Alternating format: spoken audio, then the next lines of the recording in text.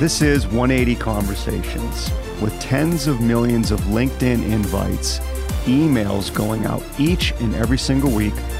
What are you doing to sound different? It's all about engaging your prospects. But to engage your prospects, you're going to have to think different and you're going to have to sound different. Let's go.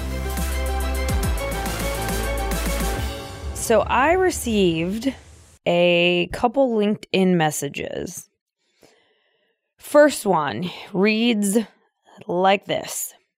I'm also a coach, so I know you get tons of these, but I think you're the best person to reach out to for this. I'm looking to speak with other coaches that are scaling and spending way too much time and money on client acquisition. I'm sure you've been solicited by plenty of lead generation companies, but marketers cannot solve a coach's problem. I really like what you're doing, and I think that your reputation should be doing your marketing for you. Would you be open to chatting for 10 to 15 minutes so I can learn more about your work? At the very least, I can share how coaches that let their work market for them are scaling faster than those who are not. I mean, there's a few things that hit me. Number one, the flattery. Flattery brings out skepticism. Now, I realize that different personalities can receive flattery in different ways, Kylie. So a high D or a type A individual is going to look at flattery with skepticism. And especially, Dan, because there was nothing specific that they mentioned about my reputation. Right. So that kind of hit me right away. The next thing that hit me right away is the 10 to 15 minutes. And we've talked about this in the past. What can you accomplish in 10 to 15 minutes? The only thing that's going to happen in 10 to 15 minutes, Kylie, is you're going to get on the phone with that person and they're going to spend 10 or 15 minutes pitching you. Right.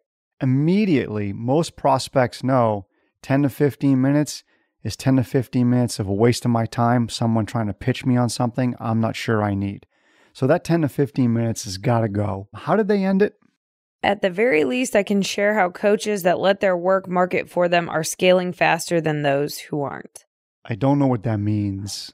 Let their work market for them. I don't know what that means. Of course, you want to wow your clients. Of course, you want to make sure that you're delivering a product, service, or expertise way above the industry.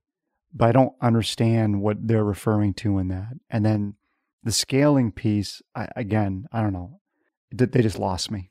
Yeah, I'm with you. I do like that it wasn't an aggressive close. Yeah, I'll give that. They were trying to give something. I would agree with you on that part. They were trying to give something at the end, even though it was vague in what they were going to give. So 2 months later almost, I got another message, which I'm fine with the cadence. I'm sharing the case study idea to a few more coaches in their growth phase and thought it'd be good to reach out again.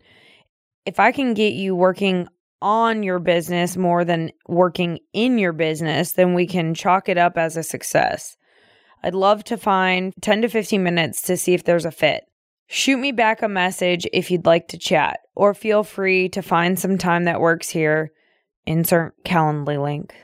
I think the first thing that hit me is just the assumptiveness of on the business versus in the business. I understand what the person's saying. Most coaches do struggle with the on and the in. The in is doing the coaching. The on is the prospecting, the marketing, the research, and the development of coaching tools. And it is very difficult to separate the time on both. But still, it was very assumptive. Again, 10, 15 minutes. I don't want to spend 10 or 15 minutes hearing a pitch. And I think the ending was fine. Shoot me a message if you'd like to chat, or feel free to find some time here. It seemed like optional. It wasn't pushy. So I don't mind the end. Again, this is the message that really got me. Oh, there's another one? Yes, there's one more. So this was just this week, which would have been another month later. 2 months between the first and the second, and then 1 month between 2 and 3. And this message just said, Kylie, ? That was it. I thought the first two were professional. They needed some work and help. But that last one is, just because you're reaching out to somebody doesn't mean that they owe you a response. And this is a prime example of someone thinks, Kylie, that you owe them a response. Yeah. And that was not professional with the Kylie and the question mark. So Dan, just looking back at these 3 messages, what would you change about the messaging or cadence? The first thing, though, is I'll go to the 10 to 15 minutes. I wouldn't put a time frame on it.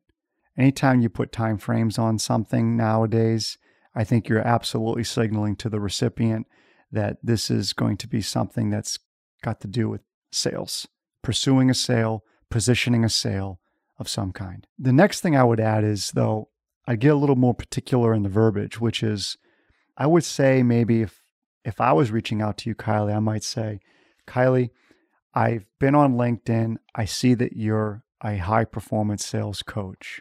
I want to be careful here and not be assumptive, but many high performing coaches like yourself tend to struggle with working on the business, but being sucked into the business. Here's an example of what I mean, Kylie. I might hit that with you and stick to that with you because that is true for coaches. And I got to keep it simple. And I have to let you know that I haven't talked to you. So I don't want to be assumptive here, but Kylie, if this is something that you have struggled with, maybe it's worth a dialogue. I would take more of that approach with you and give you some examples of what on and in means to connect with you. Yeah. And I think that would have resonated a lot more because then I could have identified with, oh yeah, I deal with that on the reg, right? Constant problem I have. Yeah, I'd be open to talking. No denying I have that problem. Yeah. The last part is on the give. I like the way she tried to give, or he, okay? I just would be more specific on what I'm giving. Because remember, in that first one, it was vague. Well, and I think he mentioned a case study idea, but then didn't actually give me a case study. There you go.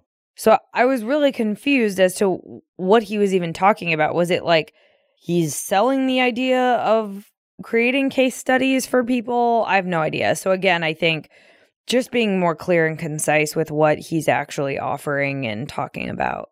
And the last adjustment I would make is I would remove expectations here.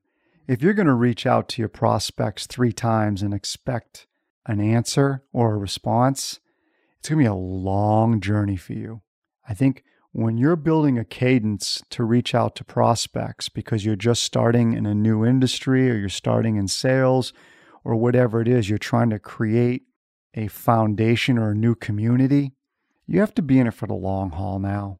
It's not going to happen in 2 or 3 outreaches. If you're ready to get uncomfortable and level up to high performer status, find out how you can change the conversation by sending us your sales outreach via email or voice recording at podcast@lapin180.com. We're going to anonymously share these with our listeners and offer feedback for you.